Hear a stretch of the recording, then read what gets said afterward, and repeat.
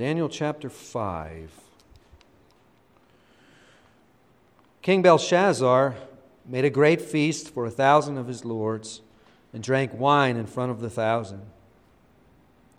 Belshazzar, when he tasted the wine, commanded that the vessels of gold and of silver that Nebuchadnezzar his father had taken out of the temple in Jerusalem be brought, that the king and his lords, his wives and his concubines, might drink from them.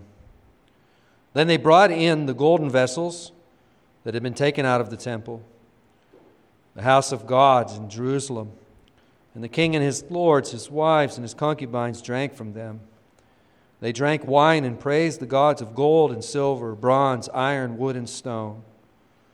Immediately the fingers of a human hand appeared and wrote on the plaster of the wall of the king's palace opposite the lampstand. And the king saw the hand as it wrote. Then the king's color changed and his thoughts alarmed him. His limbs gave way and his knees knocked together. The king called loudly to bring in the enchanters, the Chaldeans, and the astrologers. The king declared to the wise men of Babylon, "Whoever reads this writing and shows me its interpretation shall be clothed with purple and have a chain of gold around his neck and shall be third ruler in the kingdom." Then all of the king's wise men came in, but they could not read the writing or make known to the king the interpretation. Then King Belshazzar was greatly alarmed, and his color changed, and his lords were perplexed. The queen, because of the words of the king and his lords, came into the banqueting hall, and the queen declared, "O king, live forever. Let not your thoughts alarm you or your color change. There is a man in your kingdom in whom is the spirit of the holy gods. In the days of your father, light and understanding and wisdom, like the wisdom of the gods, were found in him. And King Nebuchadnezzar, your father the king, made him chief of the magicians, enchanters, Chaldeans, and astrologers, because in excellent spirit, knowledge, and understanding to interpret dreams, explain riddles, and solve problems were found in this Daniel, whom the king named Belteshazzar. Now let Daniel be called, and he will show the interpretation." Then Daniel was brought in before the king. The king answered and said to Daniel, "You are that Daniel, one of the exiles of Judah, whom the king, my father, brought from Judah. I have heard of you that the spirit of the gods is in you, and that light and understanding and excellent wisdom are found in you. Now the wise men, the enchanters, have been brought before me to read this writing and make known to me its interpretation, but they could not show the interpretation of the matter. But I have heard that you can give interpretations and solve problems. Now if you can read the writing and make known to me its interpretation, you shall be clothed with purple and have a chain of gold around your neck and shall be the third ruler in the kingdom." Then Daniel answered and said before the king, "Let your gifts be for yourself and give your rewards to another. Nevertheless, I will read the writing to the king and make known to him the interpretation. O king, the Most High God gave Nebuchadnezzar, your father, kingship and greatness and glory and majesty. And because of the greatness that he gave him, all peoples, nations, and languages trembled and feared before him. Whom he would, he killed. Whom he would, he kept alive. Whom he would, he raised up. Whom he would, he humbled. But when his heart was lifted up, and his spirit was hardened so that he dealt proudly, he was brought down from his kingly throne, and his glory was taken from him. He was driven from among the children of mankind, and his mind was made like that of a beast, and his dwelling was with the wild donkeys. He was fed grass like an ox, and his body was wet with the dew of heaven, until he knew that the Most High God rules the kingdom of mankind and sets over it whom he will. And you, his son, Belshazzar, have not humbled your heart, though you knew all of this. But you have lifted up yourself against the Lord of heaven, and the vessels of his house have been brought in before you. And you and your lords, your wives, and your concubines have drunk wine from them. And you have praised the gods of silver and gold, of bronze, iron, wood, and stone, which do not see or hear or know. But the God in whose hand is your breath, and whose are all your ways, you've not honored. Then from his presence the hand was sent, and this writing was inscribed. And this is the writing that was inscribed: Mene, Mene, Tekel, and Parsin. This is the interpretation of the matter. Mene, God has numbered the days of your kingdom and brought it to an end. Tekel, you have been weighed in the balances and found wanting. Peres, your kingdom is divided and given to the Medes and Persians.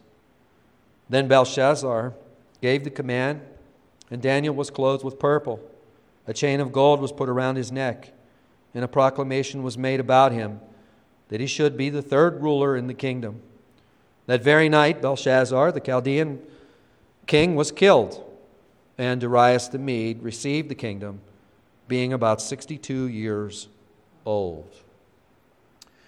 Heavenly Father, we thank you for this reading of your holy and sacred word. We bow before you, O Father, that you may instruct us and teach us of how this incident that took place so many years ago, how, O Father, should it instruct us this morning? O Father, how should we live in light of these things that have taken place? O Father, teach us, O Father, the implications. Give to us, O Father, that which you have set out to teach through the recording of this word, O Father. In short, Lord, we desire to hear your voice. So, O Father, open our hearts that we may receive your word. And, O Father, bridle our wills that we may walk in it. And we pray these things in Jesus' name. Amen and amen. This morning, our text speaks directly to the fact that when we think we can become something without God, we're actually completely out of touch with reality. Really, about everything that I'm going to say this morning has to do with either being out of touch with reality or more positively getting in touch with reality. All around us, both inside the church and outside, we're stung with this deceitful notion that we can become something, even something great, on our own, without God. We see this in the arena of politics all the time, that we can solve the poverty issue without God, even though Christ said, the poor you will always have with you. We can override that, you know. Sure we can. We'll just get all our resources together and elect the right individual and we're going to get out of that. Yeah, sure. That's completely out of touch with reality. Or we can police the world all on our own without God. We can't even police ourselves. We're going to police the entire world, out of touch with reality. We can fix the economy all on our own without God. Never. You know, I'm not an economist, but I've been saying forever, we really only need to do three things to fix the economy. You know, just from an old simple businessman, you know, three things. One, look out for each other. Two, quit gouging each other. And three, if you don't work, you don't eat. Three things. I would submit to you those three simple things would fix the economy. You know, when we're looking out for each other, we're not stealing and cheating and taking gross advantage of each other's misfortune. There are people piling up piles of cash that make their living doing just that. You know, when we're looking out for each other, we're coming alongside the poor and disadvantaged, which what God calls us everywhere to do in His Word, isn't it? And when we're charging a fair price, we're not gouging each other. And it's the Apostle Paul who tells us. He tells the Thessalonians, if anyone is not willing to work, let him not eat. And when I say that, you might be thinking I have the poor in mind. I don't have the poor in mind when I say that. Not necessarily. There are a lot of people out there who are getting filthy rich, who are doing practically nothing because all of the people under them are carrying all the freight. Yeah, that's a perfectly valid, I think, application of that. You don't work, you don't eat, no matter what station you're in.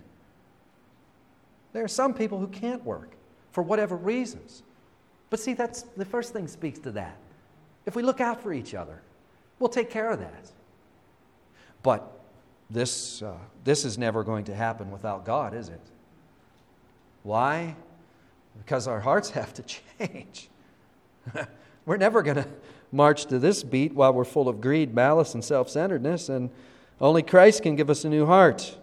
So we'll never accomplish this without the gospel.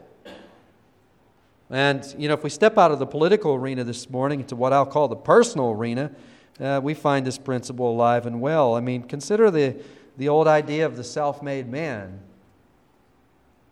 Is there any such thing as a self-made man?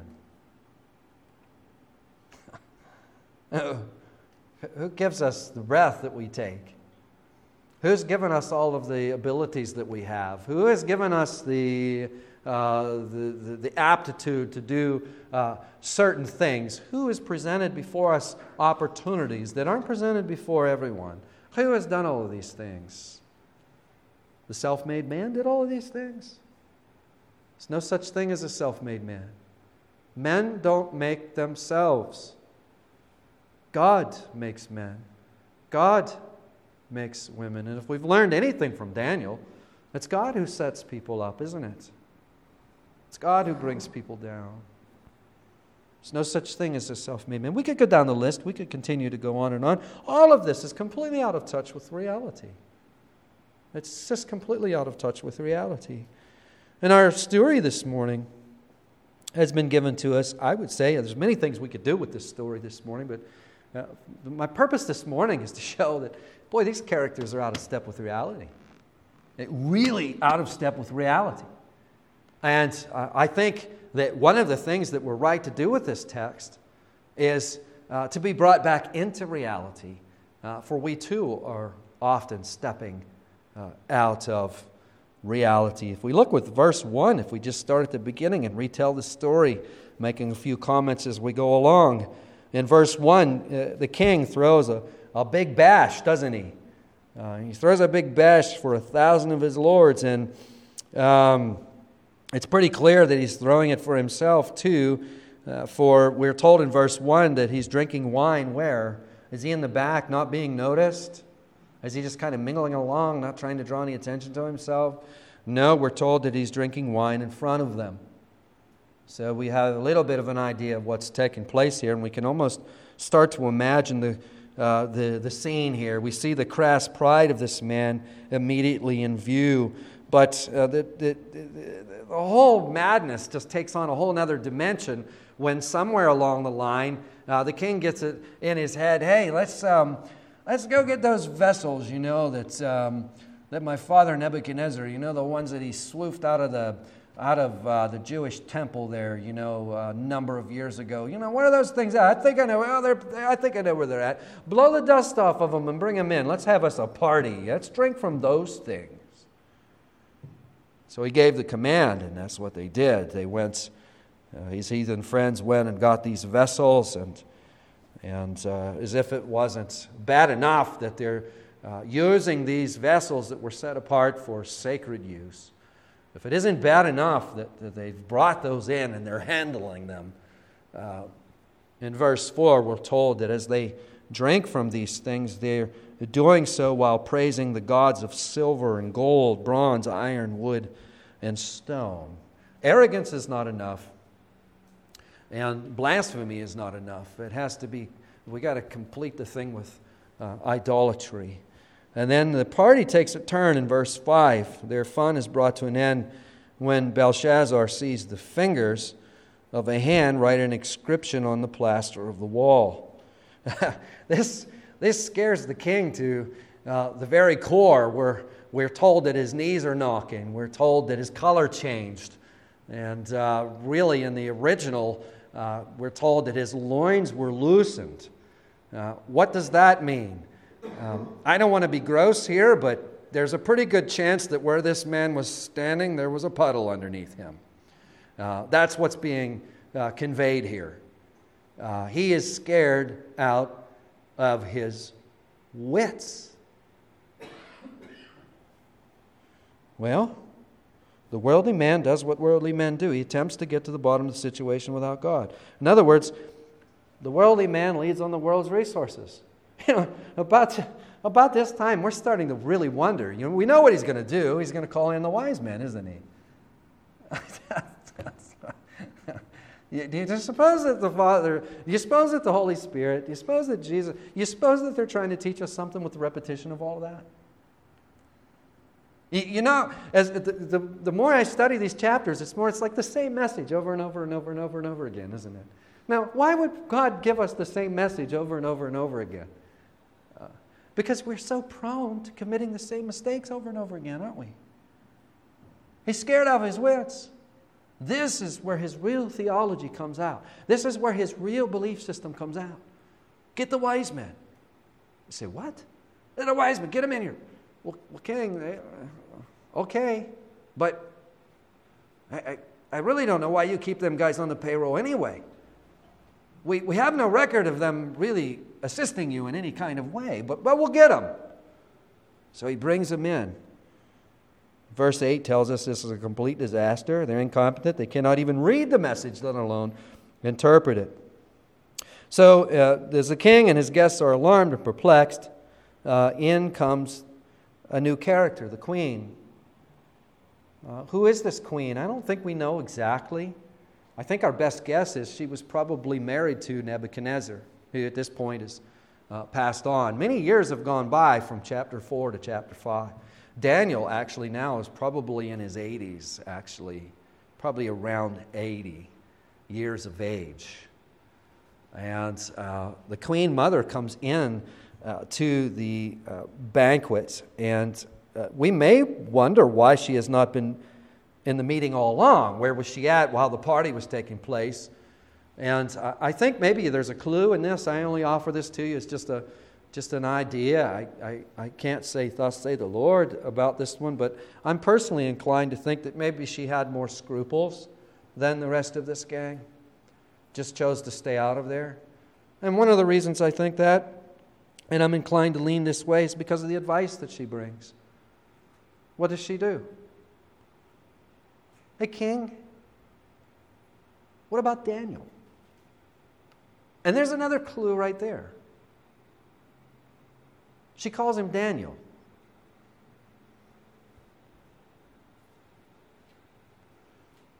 She doesn't use the Babylonian name that was assigned to him, the name that's impregnated with false gods. She says, there's this guy, verse 11.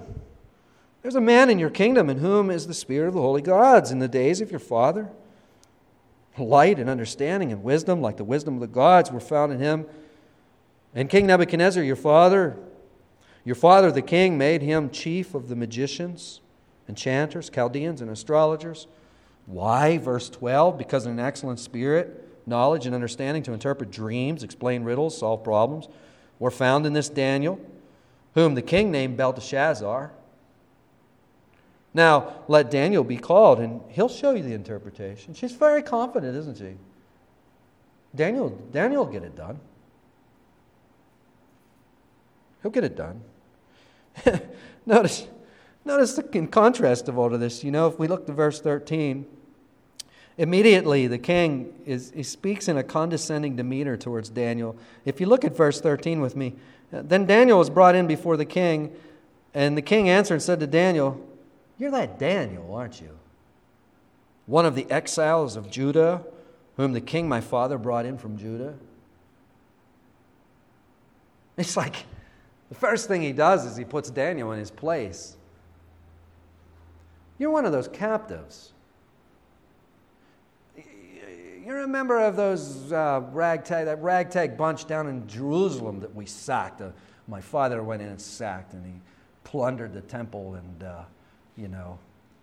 he's putting Daniel. He's attempting to put Daniel in his place, isn't he? There's such a condescending tone here. In the king's eyes, Daniel's a captive. Now, how ironic. I don't know who else is in this bunch, but if Daniel is the only one other than these 1,000 lords and the king himself, and I can't quite speak for the queen, but there's very few people here who aren't captives. Daniel is the only one who's free, actually. In the king's eyes, Daniel's the captive, but this That's out of touch with reality. The king's actually captive, as we'll see. I mean, it's a big lie that submitting to Christ imprisons you. It's a big lie, when we think, well, I'm going to submit my life to Christ. I'm going to surrender my life to Christ. I'm going to give my life to Christ. Boy, I don't know. It's a big lie that imprisons you. That's a really popular and big, deceptive lie. One, of course, the king has bought into. Submitting to Christ sets you free. The king continues in verse 14. He says, I have heard of you that the Spirit of the gods is in you, and that light and understanding and excellent wisdom are found in you. Now the wise men, the enchanters, have been brought in before me to read this writing and make known to me its interpretation, but they could not show the interpretation of the matter. No kidding, they couldn't even read them. They couldn't even read the writing. Verse 16, but I have heard that you can give interpretations and solve problems. Now notice what he says next. Now if you can read the writing and make known to me its interpretation, you shall be clothed with purple and have a chain of gold around your neck and shall be the third ruler in the kingdom. Notice the words, Daniel, if you can read the writing. It's almost like the king is skeptical of this whole thing. Okay, well, no one else has done it. We brought in all the wise men here. We've brought in all the leading experts here, Daniel. All right, I'm going to, we're going to listen to the queen. If you can do this, you can have the purple garments, you can have the chain around your neck, and you can be made third in your kingdom. And of course, purple in this culture, purple clothing would have been extremely expensive. And a chain of gold around your neck, that would have been an emblem of great status. And third in the kingdom, I have to laugh. I'm sorry I'm laughing through this whole thing, but you got to laugh. I mean, think about it for a minute. I'm assuming that there's someone who already is third in the kingdom. And my good guess is they're probably in the party. And suppose you're third in kingdom and you're in a party, and here the king is. He's got a puddle on the floor. He's jumping up and down. He's calling the magicians. He said, listen, whoever can tell me the reading of the wall, you're going to be third in the kingdom. Well, what about me? At that period in time, Belshazzar was a co-regent with his father. His father was still alive, still king, having a lot of political problems at the time. So that puts Belshazzar second in command. Third's always interested in promoting too. So I don't know what happens. I guess it's no good to be in third place. Maybe that's why Daniel's telling Belshazzar from the beginning, listen, you can keep your gifts. Because they're empty. It's because he's so out of touch with reality, he doesn't even realize he has nothing to offer. It's almost like Daniel's like, man, if you had something to give, that'd be one thing, but you don't even have anything to offer. Not anything real. Not anything that I would want. You're so out of touch with reality. In verse 17, Daniel gets to respond. And notice his first order of business concerns the gifts. He tells the king, you can keep them. You can keep them. Then he promises to read the inscription, but first, he gives the king a rebuke, doesn't he?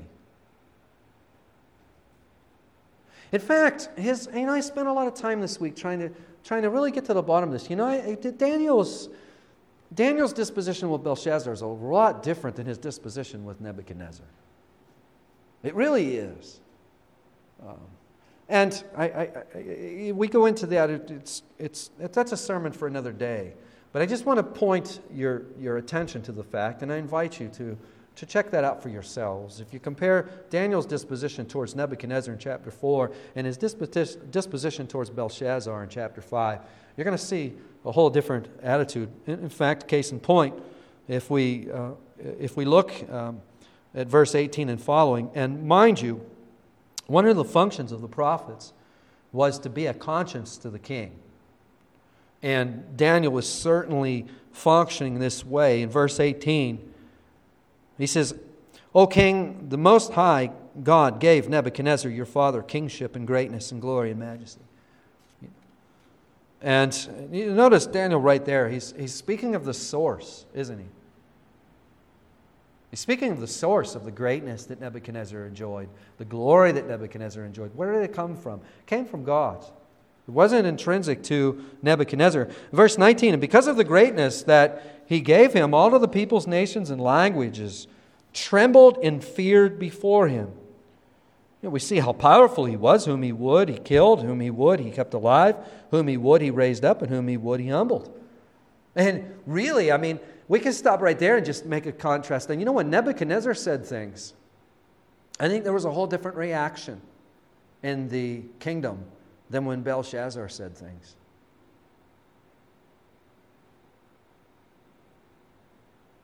Again, that's a sermon for another day.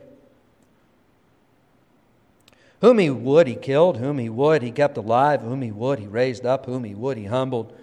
Verse 20, but when his heart was lifted up and his spirit was hardened, so that he dealt proudly, he was brought down from his kingly throne, and his glory was taken from him. He was driven from among the children of mankind, and his mind was made like that of a beast. His dwelling was with the wild donkeys. He was fed like grass. He was fed grass like an ox. His body was wet with the dew of heaven until he knew what? Until he knew the Most High God rules the kingdom of mankind and sets over it whom he will. What's Daniel doing? He's basically recounting the events that we studied last week in chapter 4, isn't he? It's really amazing. God wants to show this powerful king, Nebuchadnezzar, that it is truly him. I'm the one that sets up kings. I'm the one who removes kings. And think about the way he did it.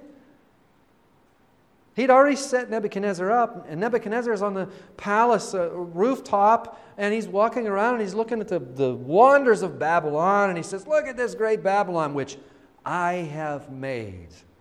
And in an instant, God removed him, leveled him to a beast, took this glorious, powerful man, and sent him out into the field on all fours, eating grass with the beasts.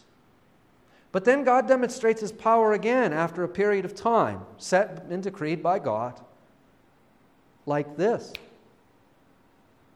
Not only reinstalls him, but installs him to a glory that surpassed his former glory.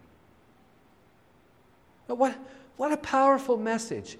If we were exiles, if we were Daniel, we were his 3 friends, we were faithful Israelites who had been carried off, our city had been sacked, the temple had been destroyed, unimaginable things had been done to our people.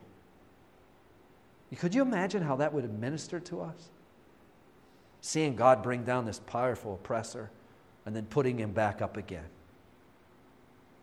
So, God's still in charge. Such a powerful message. God is still in charge. God is still in charge. Well, what's the lesson for Belshazzar? It's clearly stated in verse 21, isn't it? It was so that Nebuchadnezzar would know, realize, and admit that it's the Most High who rules the kingdom of mankind and sets over it whom he will. And it's interesting here that in verse 22, Daniel applies the lesson to Belshazzar with a sharp rebuke. He says to the king, and you, his son Belshazzar, have not humbled your heart, though you knew all of this. In other words, you're not ignorant to this. This has been the talk of the palace for decades. How could that escape the notice of those in the palace? Have you seen Nebuchadnezzar lately? I think he's taken leave of his senses. He just wants to be out in the field. We got business to take care of. He hasn't been making it to any meetings, and his hair's getting really long, and he's not bathing. What are we going to do? How could that escape the notice? Can you imagine the headlines? Can you imagine the interviews? Can you imagine all of the things, the press conferences? What are we going to do? Could you imagine the power struggles in his vacancy? Belshazzar knew all of this, yet he had not humbled himself. Belshazzar knew of the incident, yet he not helmet himself. We see that this lesson is not just for Nebuchadnezzar, it's for Belshazzar. And as we make application of Belshazzar, we see it's not just for Belshazzar either, it's for us too, isn't it?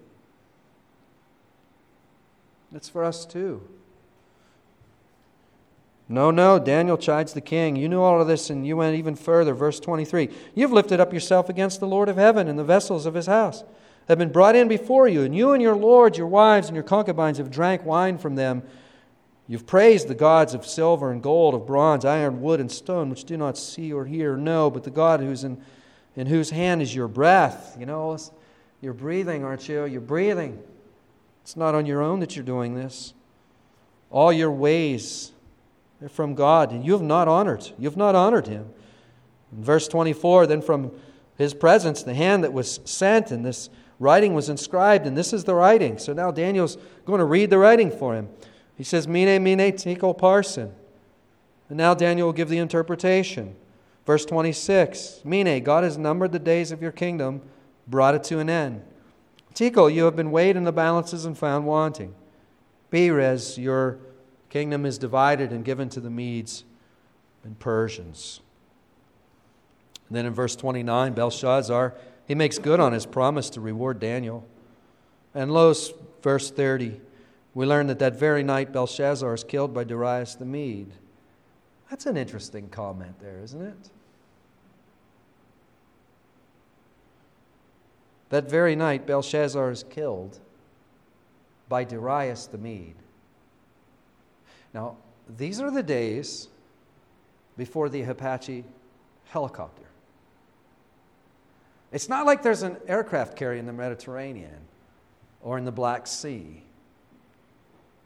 And it's not like there are helicopters or fighter jets flying under the radar.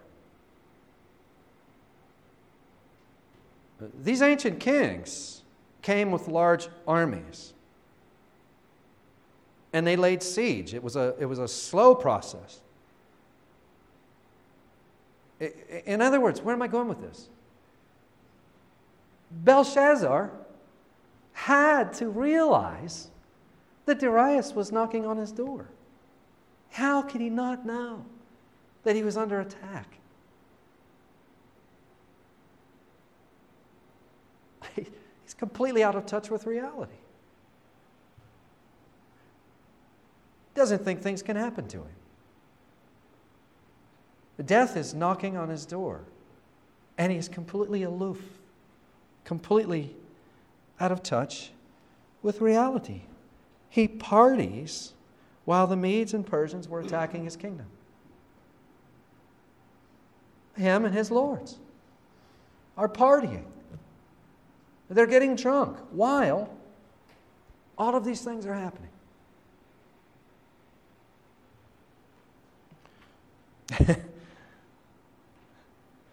As he parties on, he's living out the remaining hours of his numbered days. Little does he know that God has numbered each of his days. In other words, all of his days are a gift from God, aren't they? He's being weighed. His present actions are sealing his eternal fate. Belshazzar is completely out of touch with reality, or he would be going about things in a whole different way, wouldn't he? His kingdom, which under his leadership is completely opposed to God, is about to be taken away from him, and he parties on and is completely out of touch with the devastating reality that he is soon to be destroyed. Now, it's not hard to see where I'm going with the application of this. You and I are not kings of Babylon. I wish that I could stand here before you and say that Belshazzar doesn't apply to me. I wish that I could stand here and say that. I wish that I wish I could say that this text didn't apply to me, but you know, it applies to each one of us. Because see, the more we learn about Belshazzar, the more we learn about our own hearts. Let me just take you through 2 points here, and I'll wrap this up. Belshazzar, you know, we're prone to be empire builders. You know, Belshazzar, he lives to serve his kingdom. Notice in the text, you know, what's Daniel say to Belshazzar? He says the days of whose kingdom are numbered? He says the days of your kingdom are numbered. That pronoun is so important. Belshazzar, the days of your kingdom are numbered. They're numbered by the king whose kingdom has no number. And that's a powerful message to us. Because in each one of our hearts, there's a Belshazzar.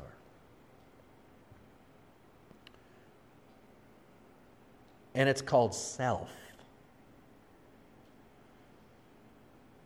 You know, just yesterday, I found myself in a situation, a really, really tough situation.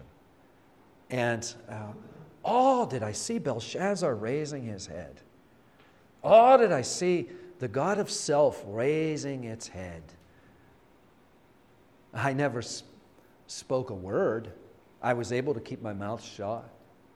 There were only two people that was knowing what was going on in my heart, and it was my wife and my Lord.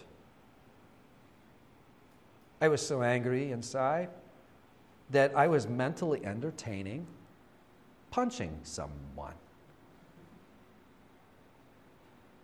That's that God of self. That's that Belshazzar. That's my will be done in my kingdom.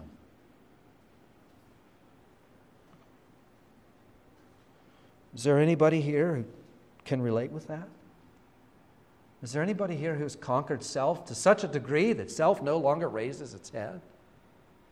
That's really the enemy, you know. It's really what God has to conquer in order to convert our hearts, in order to bring us into a relationship with Him. He's got to conquer self, and praise be to God that He works in such a way, by way of His Holy Spirit, that's what He does.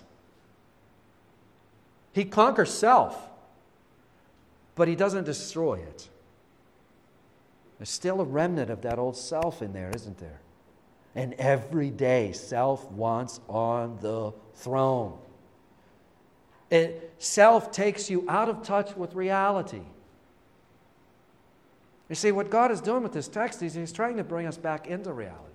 Look at Nebuchadnezzar, or look at Belshazzar, rather. He's out throwing a party, and Darius he's making his way into the palace. You know, there was this big wall around Babylon. Babylon was big.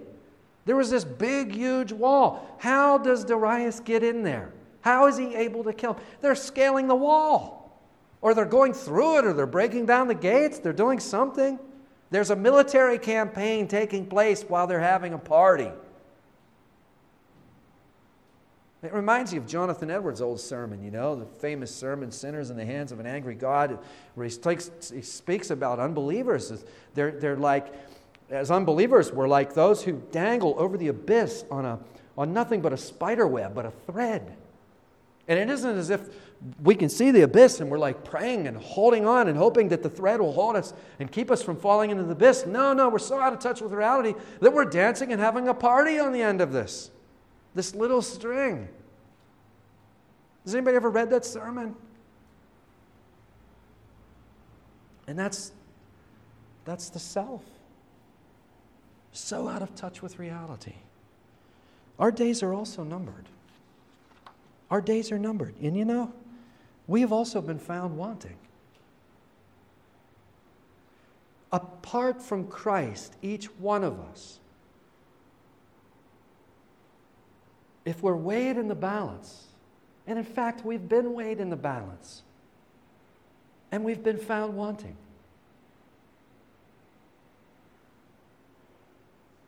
God weighed us in the balance.